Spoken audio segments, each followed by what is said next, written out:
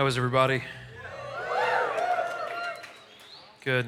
It's pretty bad when the 9 o'clock was a lot more energetic than you guys, but anyways, I'm just saying, I'm just saying. So, hey, fun story to tell you guys. I say fun. It's just a little part of my life. But so Friday, my wife and I, we went and saw The Hunchback of Notre Dame. Did anyone else go see that in Cannon County? Yeah, it absolutely amazing. We had 5 people from our church who were in the main cast, including Quasimodo, who was Matthew Henry, who serves an eon here. And I always knew Matthew was extremely talented, and his whole family's very, very talented.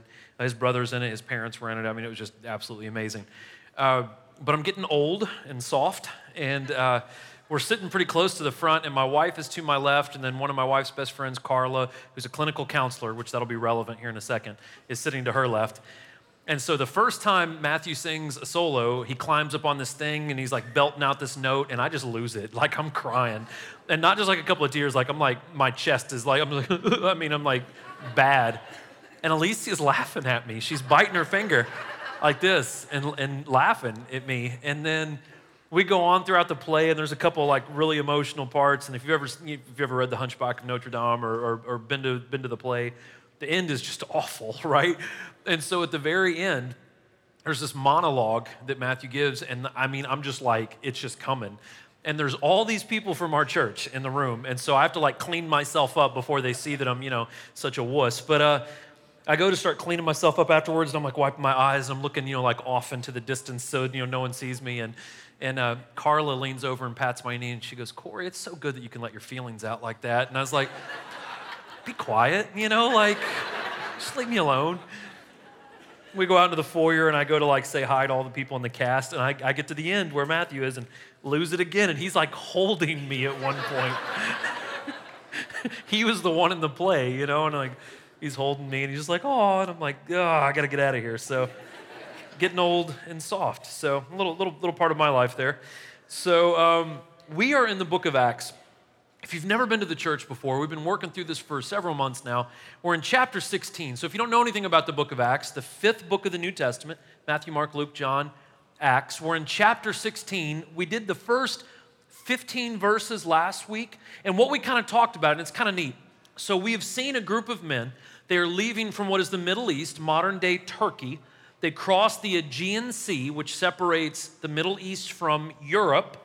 They cross over into North Greece, and we see that now the gospel, the message of Jesus, is being taken into a completely different continent. Now it's in Europe, right? And so they go into North Greece. The first person who becomes a Christian in Europe is a woman named Lydia. Not only that, the first church in Europe and in Greece is started in Lydia's home. She's the one that hosts this church. And we start to see kind of this really interesting, diverse group of people that start going to the church in Philippi, right? And if you know anything about the New Testament, the book of Philippians is written to this church. So last week we talked about the kingdom of God is diverse. We also talked about the response of these people who had become Christians, that there is a natural response of doing good things after we're saved. We're not saved by good things, but when we're saved, we do good things, right? We talked about that. This week, I'm going to get a little spiritual on you guys, which I hope is okay in church, but we're going to talk about 3 different points. We're going to talk about the power of the Holy Spirit, as we're going to see a young woman get freed or delivered from demonic possession. We're going to talk about the contentment that God gives versus the happiness that the world talks about, as we see a couple of guys who are singing and worshiping and praying while they're in jail after just getting beaten.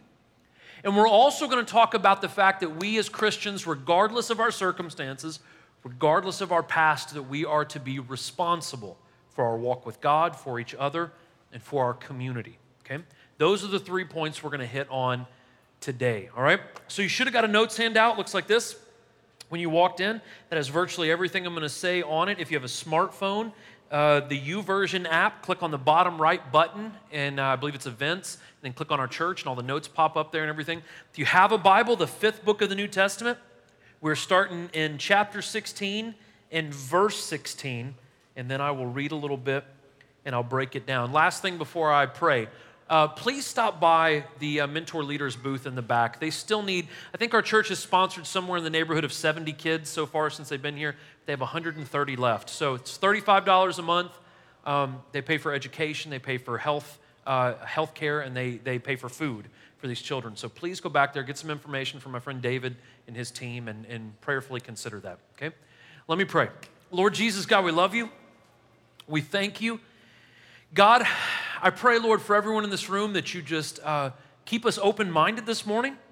Lord God, let us not only hear what your word says, but to apply it and to receive it, God, and to put it to work in our lives. Lord, if there's any non-believers in this room, I pray that they feel comfortable today. I pray that something that is spoken throughout the word today captures their attention and Lord, leads them to kind of dig a little bit deeper into this whole Christian thing. God, we pray for every church in our community. We pray for every great nonprofit in our community. Specifically, God, we're going to pray for Mentor Leaders and their work in Africa, God. And Lord, we just pray that all that we do today honors you, God, and lifts you up. Lord, we love you. We thank you. We praise you, Lord. In Jesus' name, amen. Okay, here we go. Fun stuff. Once as we were on our way to prayer, a slave girl met us who had a spirit by which she predicted the future. She made a large profit for her owners by fortune telling. As she followed Paul and us, she cried out, "These men who are proclaiming to you the way of salvation are the servants of the Most High God." She did this for many days. Paul was greatly annoyed, and turning to the spirit, he said, "I command you in the name of Jesus Christ to come out of her," and it came out of her right away. When her owners realized that their hope of profit was gone, they seized Paul and Silas and dragged them into the marketplace to the authorities, bringing them before the chief magistrates. They said, "These men are seriously disturbing our city. They are Jews and are promoting customs that are not legal for us as Romans to adopt or practice." The crowd joined in the attack against them, and the chief magistrates stripped off their clothes and ordered them to be beaten with rods. After they had severely flogged them, they threw them in jail, ordering the jailer to guard them carefully. Receiving such an order, the jailer put them into the inner prison and secured their feet in the stocks. Now, this is instantly, right off the bat, a pretty intriguing chunk of the Bible. So one day as Paul and his team were heading to pray, presumably with the other Christians in this area of Philippi in North Greece, there was a demon-possessed, fortune-telling slave girl that follows them, it said for many days, however many that means, but many days, and she would mock them, right?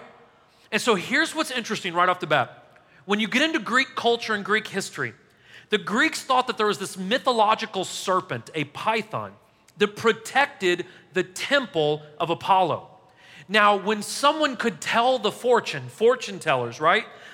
People who were considered fortune tellers, they considered them to be possessed by this python spirit. It's called a Pythian spirit.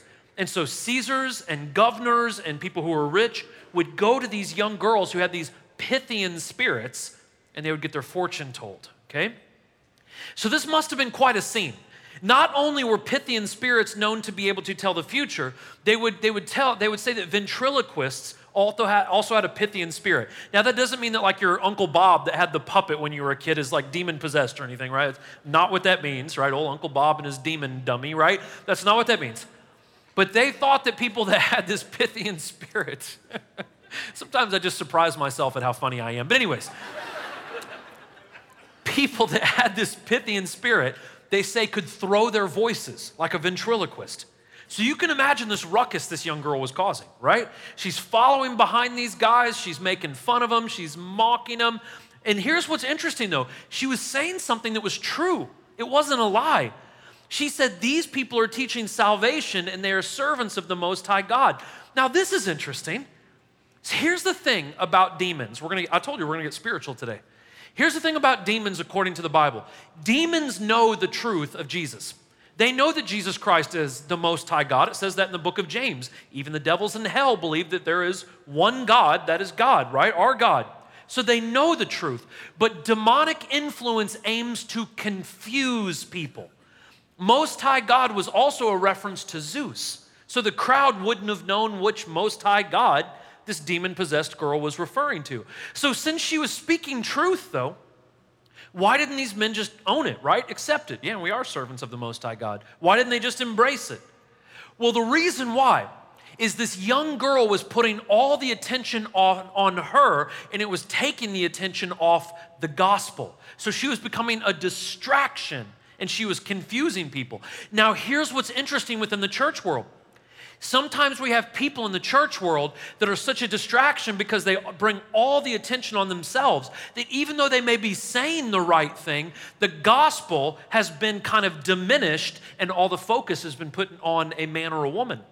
So we need to be careful whenever we make celebrities out of worship leaders or speakers, or whenever people just seem to talk above everyone and the attention is brought on them, it diminishes the attention on the gospel. We need to be very cautious about that, even within the church.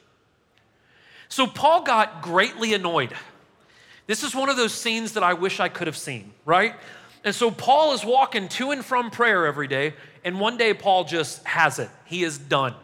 And so he stops, turns around. It says he doesn't look at the girl. It says he looks at the Spirit. He speaks to the Spirit that is in this girl. And he says, in the name of Jesus Christ, come out. And it came out. So this isn't like those cinematic exorcisms that we're familiar with, right? The girl didn't levitate, green goo didn't shoot all over the crowd, right? Her head didn't spin. It wasn't Hollywood. That's not how it works, right? We like to dramatize things, and Keanu Reeves comes down with a shotgun shaped like a cross and starts shooting demons. None of that happened, right? Now, others of you have wasted your time with the movie Constantine, I see. Anyways, so Paul doesn't go through all this rigmarole. He simply uses his God-given spiritual authority, looks at this demon and says, in the name of Jesus, go, and it goes. That simple. So here's the thing about this girl. The owners of the slave girl found out that this girl's been delivered of this Pythian spirit. It has been exorcised out. Now this makes them angry because that was their cash cow. That's how they made all their money, right? Was from this girl. So the owners seized Paul and Silas. They took them to the magistrates, and the charges were this. I find this interesting. They were upsetting our political correctness. They were upsetting the Pax Romana, the peace of Rome. They were upsetting our livelihood, and they were teaching illegal religious views. Now, that's not quite true. They weren't teaching anything illegal. There's a misconception with Roman history. We often think about all the persecution of Christians, which there were, but not to the extent that we sometimes paint it to be. Roman government and Roman culture was actually very accepting of all religions. They let people worship virtually anything that people wanted to worship. Sounds a little bit like America today, but the citizens of Rome would get irrational and they would get violent when people's religious views started to impact or affect the political correctness of culture, or when their income became affected. They would become irrational. So again, in Christian culture, we really only tend to care about religion when religion inconveniences us or when it affects our pocketbooks. How dare that pastor talk about money, right? Because all of this stuff happens because God just drops it out of the sky. How dare churches ever talk about money, or how dare they be politically incorrect, okay? So we see this still today. We also see something else about this story that looks a lot like American culture. There was a great degree of anti-Semitism, which means the Jews were treated a little bit more poorly than the other people. Notice there was 4 guys there, and only 2 of them get arrested. Not the 2 Greek people, it was the 2 Jewish people that got arrested. And they're about to experience Roman justice. So as the crowd's anger grew, the men get flogged, they get stripped of all their clothes, they get beaten severely by rods, they get thrown into prison, into the inner prison, the darkest part of it right there, shackled at their feet, it's looking rough, and that's where we pick up on the next part. So about midnight, Paul and Silas were praying and singing hymns to God, and the prisoners were listening to them. Suddenly, there was such a violent earthquake that the foundations of the jail were shaken, and immediately all the doors were opened and everyone's chains came loose. When the jailer woke up and saw the doors of the prison standing open, he drew his sword and was going to kill himself since he thought the prisoners had escaped. But Paul called out in a loud voice, "Don't harm yourself, because we're all here." The jailer called for lights, rushed in, fell down trembling before Paul and Silas. He escorted them out and said, "Sirs, what must I do to be saved?" They said, "Believe in the Lord Jesus and you will be saved, you and your whole household." And they spoke the word of the Lord to him along with everyone in his house. He took them the same hour of the night and washed their wounds. Right away, he and all of his family were baptized. He brought them into the house, set a meal before them, and rejoiced because he had come to believe in God with his entire household. Okay, this is one of those nuggets of the Bible. I know the whole Bible is good, right? Every single word of it is valuable and good, but this is one of those nuggets that really stands out. As Paul and Silas sit in prison, look at the symbolism here. At the darkest hour of the night, in the worst position they could possibly be in, they begin to sing and they begin to pray out loud.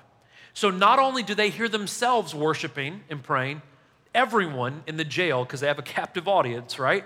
Everyone in the jail is listening to what's going on. Again, now look at the symbolism. The lesson is huge, that even in our darkest hours, even when we're in the deepest pit we can possibly be in, even when we don't know the outcome of what's going to happen, the true believer in Jesus Christ still worships and still prays.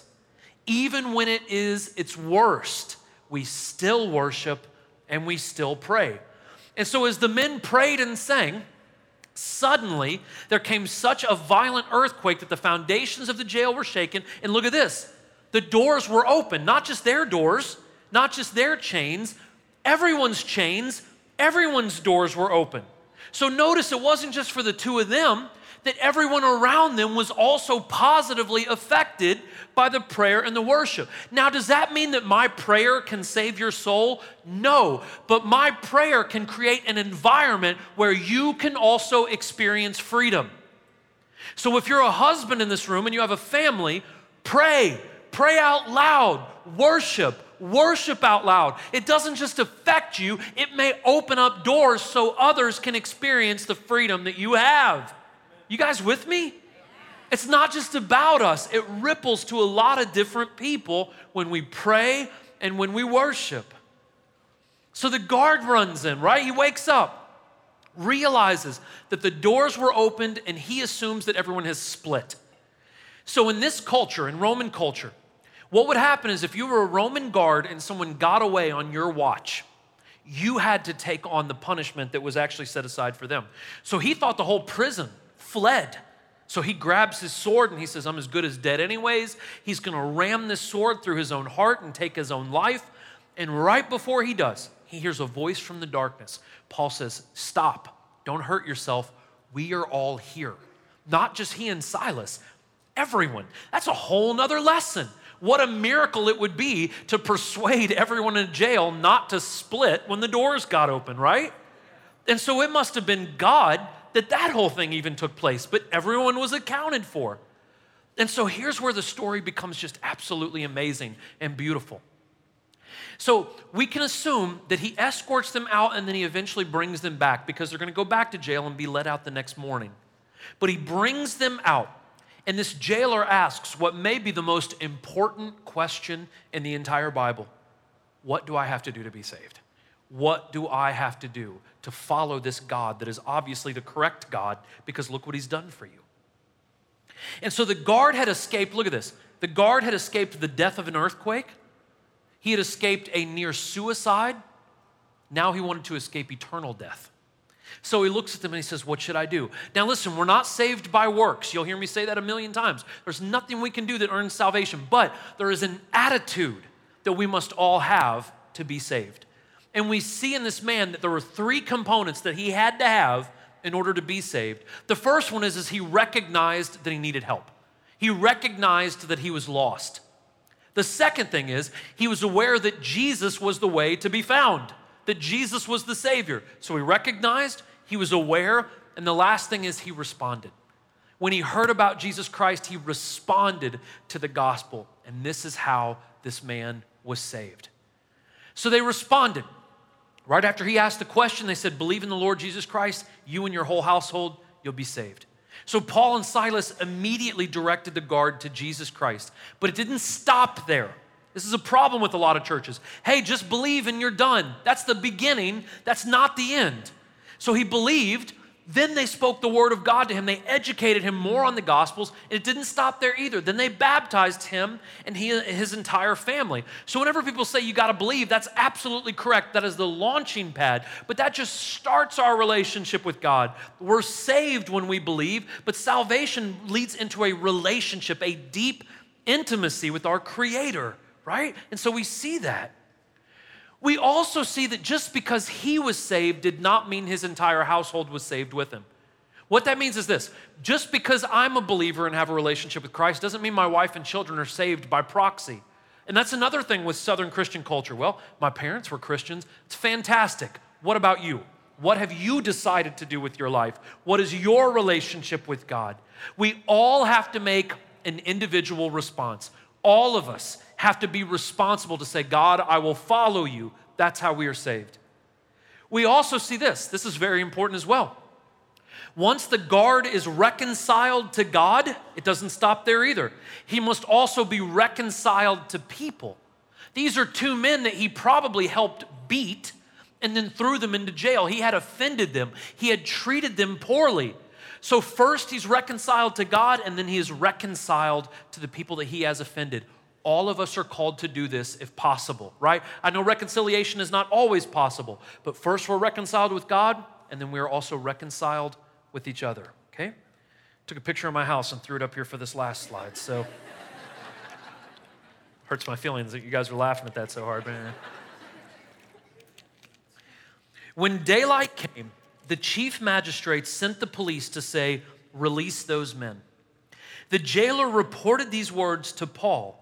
The magistrates have sent orders for you to be released, so come out now and go in peace. Now, the jailer's excited about that. Man, you guys get to go free, go in peace.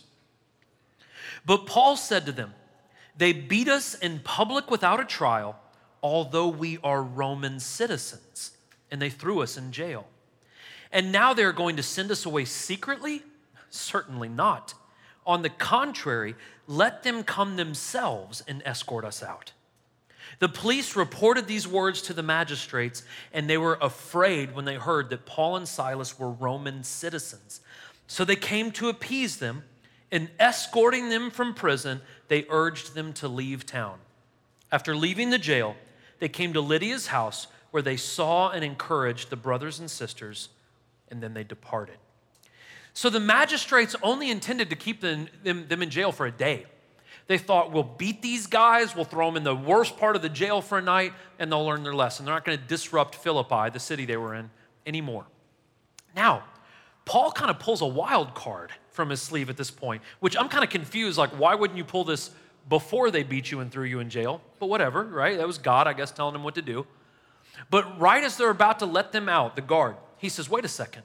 We're Roman citizens, and we have been treated unfairly. We are the ones that the law has been broken against us, and we have been denied our rights. So Paul gets a little sassy here, right? So he says, we're not going to leave the prison until the magistrates who put us in here personally come down here and escort us out. Now, here's the historical side of this. If you were a Roman citizen, which Paul and Silas were both Roman citizens, right? They had dual citizenship. These guys had rights just like any Roman citizen. And one of the rights that every Roman citizen had is if something was unjustly done to you by the Roman government, you could write a letter that would go directly to Caesar's desk.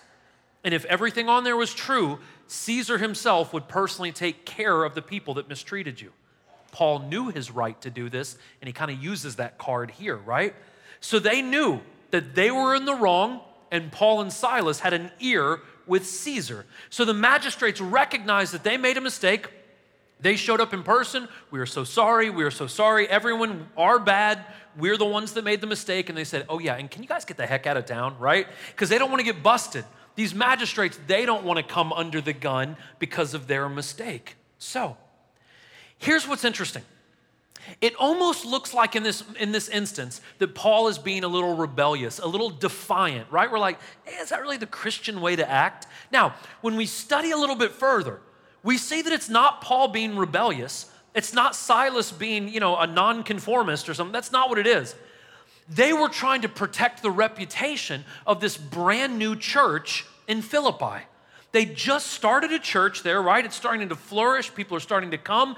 And they were concerned that people would think, wow, the guys that came into town and started the Christian church just got arrested for disrupting the peace. And they wanted everyone to know that is not the case. We are innocent. It was their bad. And we as Christians are good people, right? That's what they were concerned about.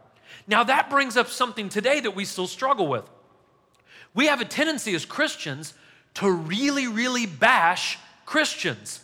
Now just let me know, and listen, if you've been hurt by a church, me too. You can buy a copy of our book, right? And it goes into the story about how my wife and I were deeply hurt by the church we got saved in. But listen, we've got to grow up, we've got to forgive people, and we need to protect the reputation of Jesus's wife, the church.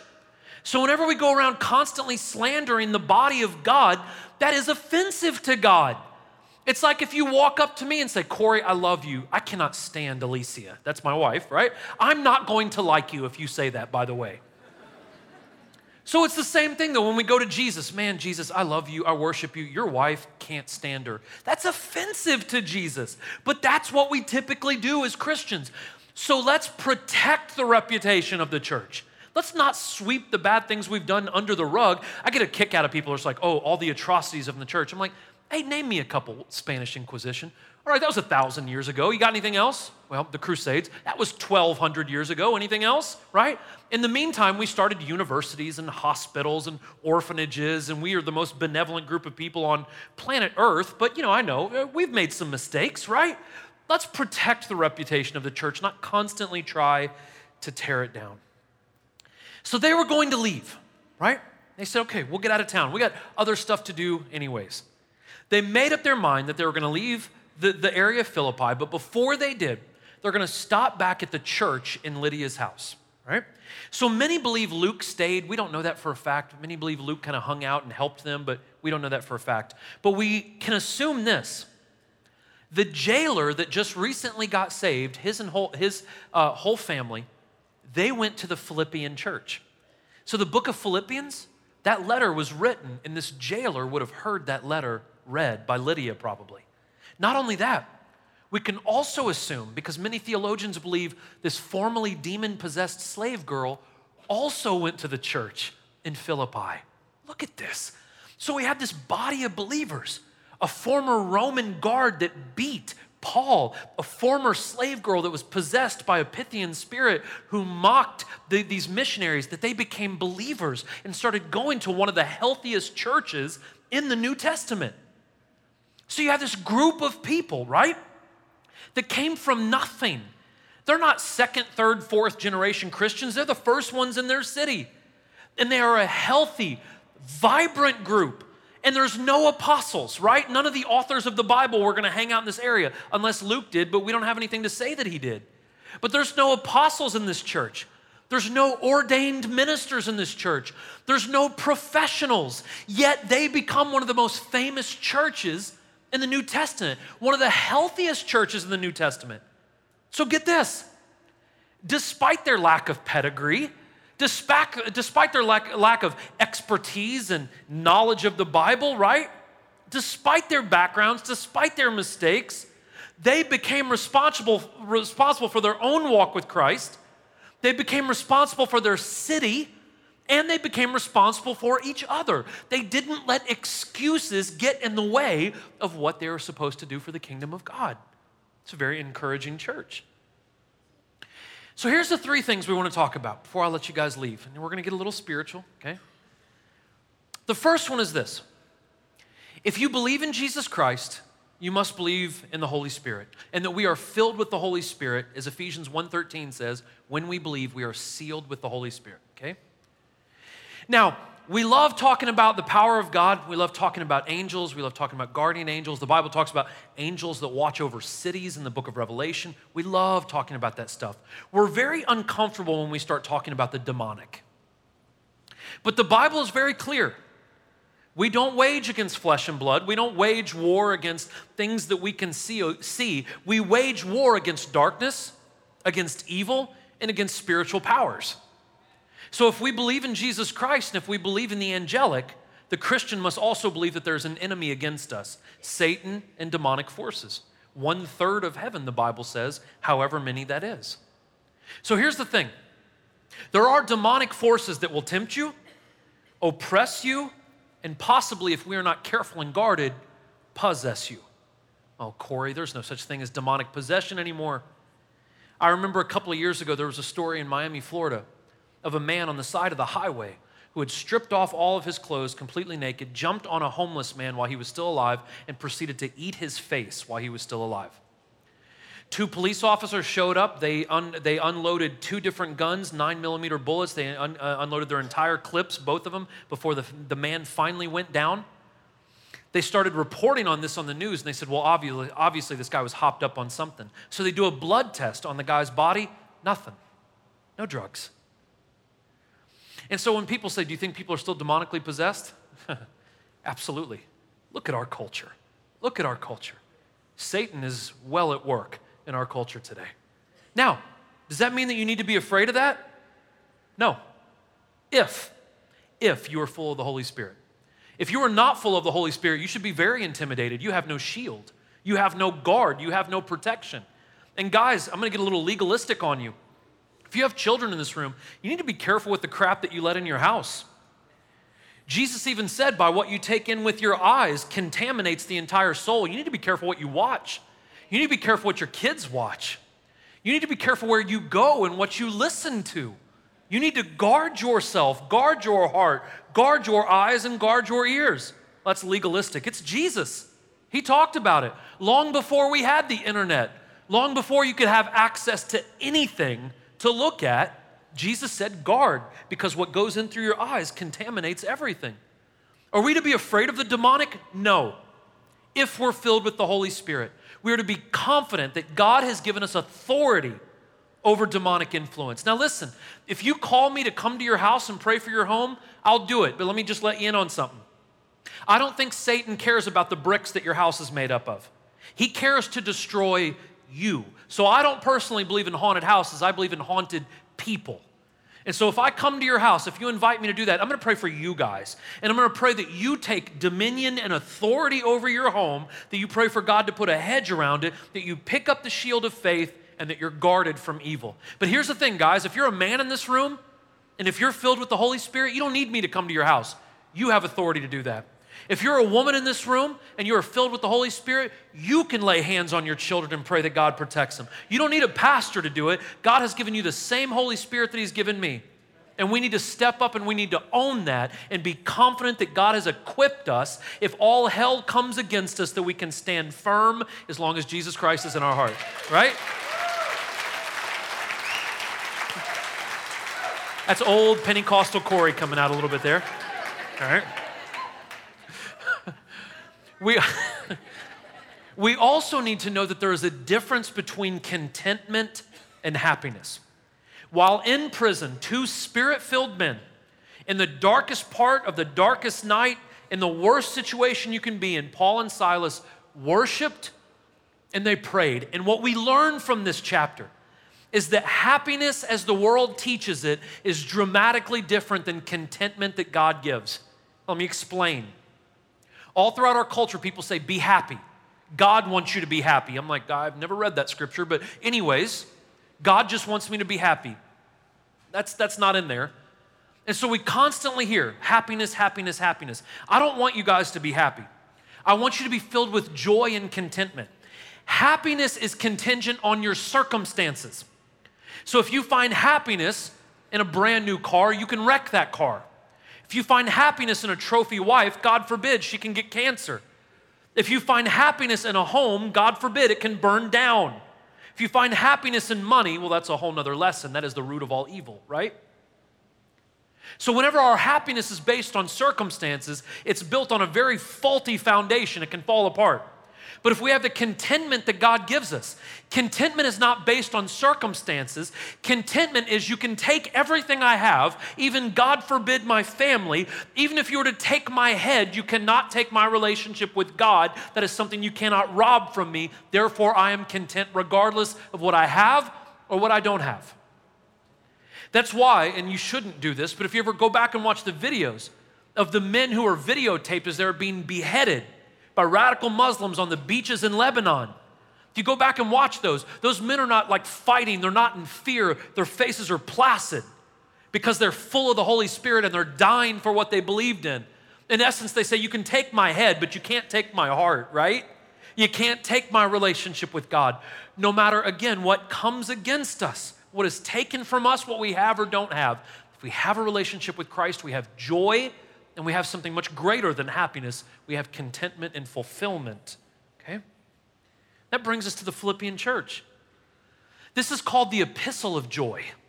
The word joy is spoken about more in the book of Philippians than anywhere else in the entire Bible. This is that ragtag group of people, one formerly possessed by a Pythian spirit. They're known as the church of joy.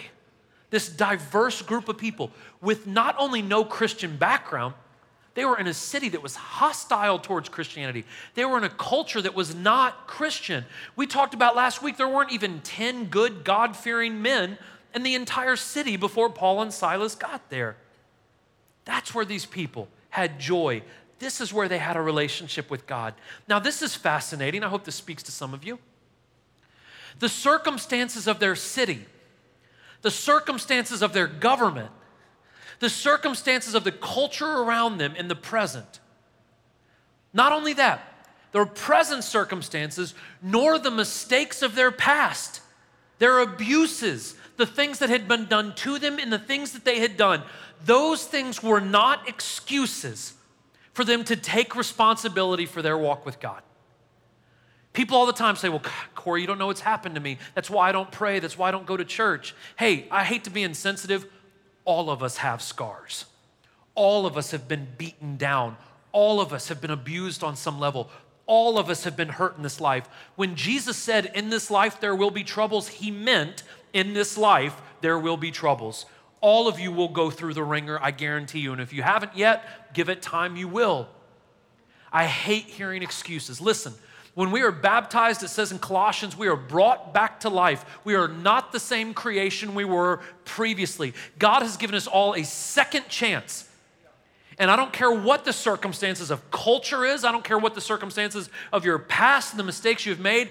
God has given us a clean slate, and he has given us a power greater than any government, any culture, any dictator, whatever can come against him.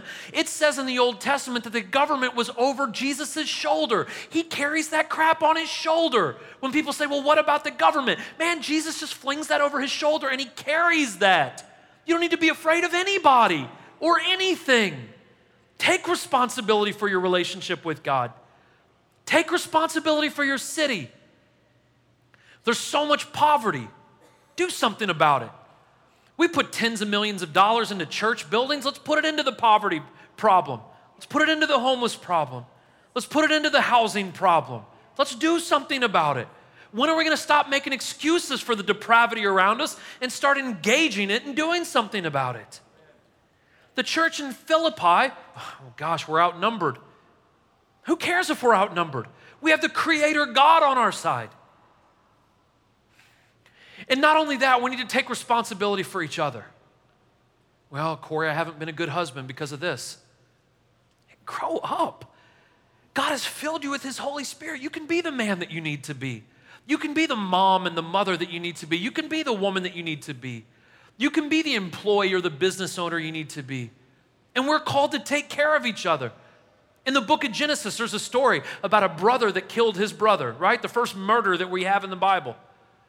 God shows up and he asks one of the brothers, hey, I haven't seen your brother around. Where is he? And there's this rhetorical question that is asked. He says, what am I, my brother's keeper? And essentially the answer from God is, yes. Yes, you are. You are to look out for your brother. You are to look out for your sister. If you see them struggling, you're to help carry their weight. whether that be spiritual weight or financial weight or whatever the case may be. That if we see that there is a mother that doesn't have a man in her life and is raising 3 or 4 kids, that some of us men step up to the plate and say, let me be the man in their life. Let me step up. Let me share this burden. Let me see if I can help make up that deficit. We need to get over our excuses for the church not being what it's supposed to be. And if we are filled with the Holy Spirit of God, we have everything we need to be Jesus Christ on earth right now. We have everything we need. We are fully equipped by God to do whatever we need to do. We need to stop saying, well, but you don't know. You're right, I don't know. And you don't know everything that's happened to me either. And you don't know everything that's happened to this woman over here or to this child over here. But I know by the power and grace of God, we are overcomers. I know that we can move forward.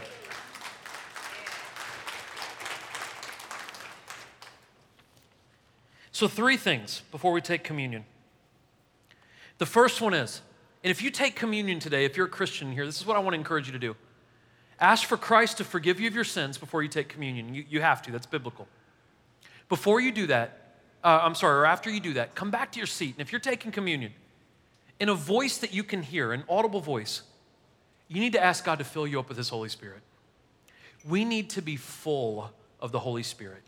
All hell waits out there, and you need to be full of the Holy Spirit. If we're full of the Holy Spirit, I'm not afraid of all hell. I can overcome all hell with Christ with me. Pray for God to fill you up with His Holy Spirit. Be confident. Pray over your family. Pray over yourself.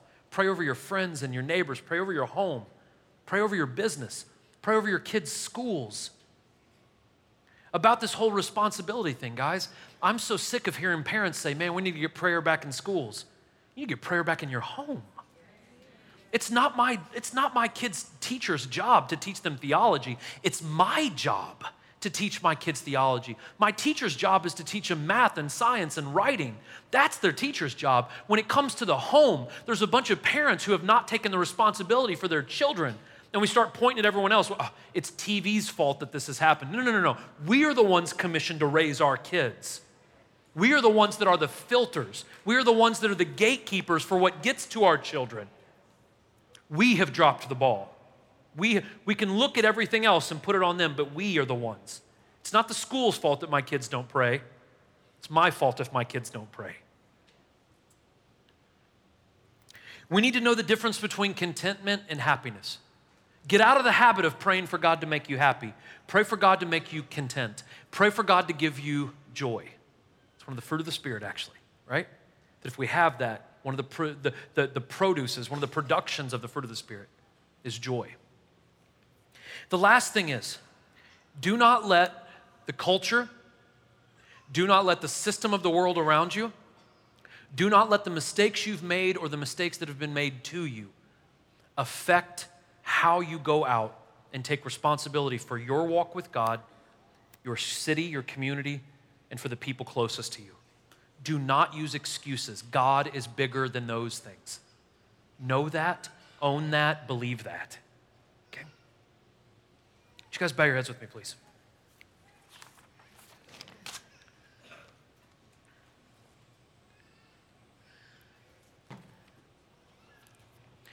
As your heads are bowed and your eyes are closed, there are people up here on the right and left if you need prayer for anything.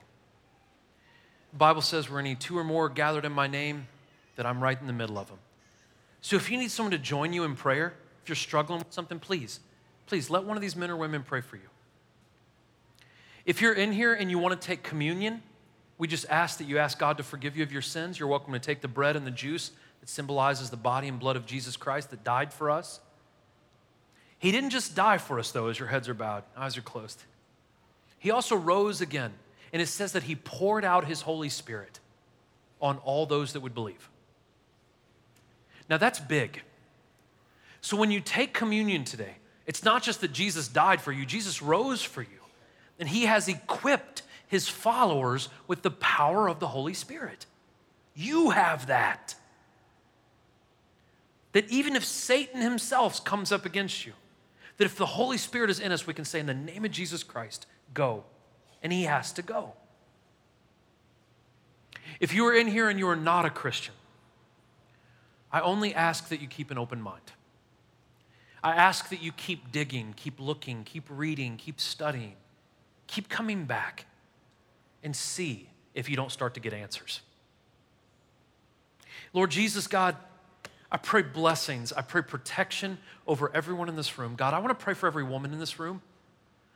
I want to pray, God, that you protect them, Lord, that you keep them safe. I want to pray for the mothers in this room, that you give them wisdom, God. Lord, that they can lead their children well, that they can be the wife that they need to be, the mom that they need to be. God, I pray for every man in this room, that you make them the men that they need to be, the leaders that they need to be. Lord, I pray, God, that the men in this room will pray, that they will lead their family in prayer, that they will be an example to their spouse, an example to their children of what you want out of us, God. I pray, Lord, for reconciliation for people who may not get along. I pray, God, that we can repent and that we can be humble. I pray, God, that you will fill us with your Holy Spirit as we go back out into a crazy world, Lord, that we are equipped, Lord, to engage people who are hurting, to pray and to trust that you're with us, God. I pray for every non-believer in this room, God, that you just touch their heart. Start to show them, Lord, the answers. God, we love you. We thank you. We praise you. We're humbled by you, God. Be with us until we meet again, Lord. In Jesus' name, amen. I love you guys so much. You're welcome to help yourself.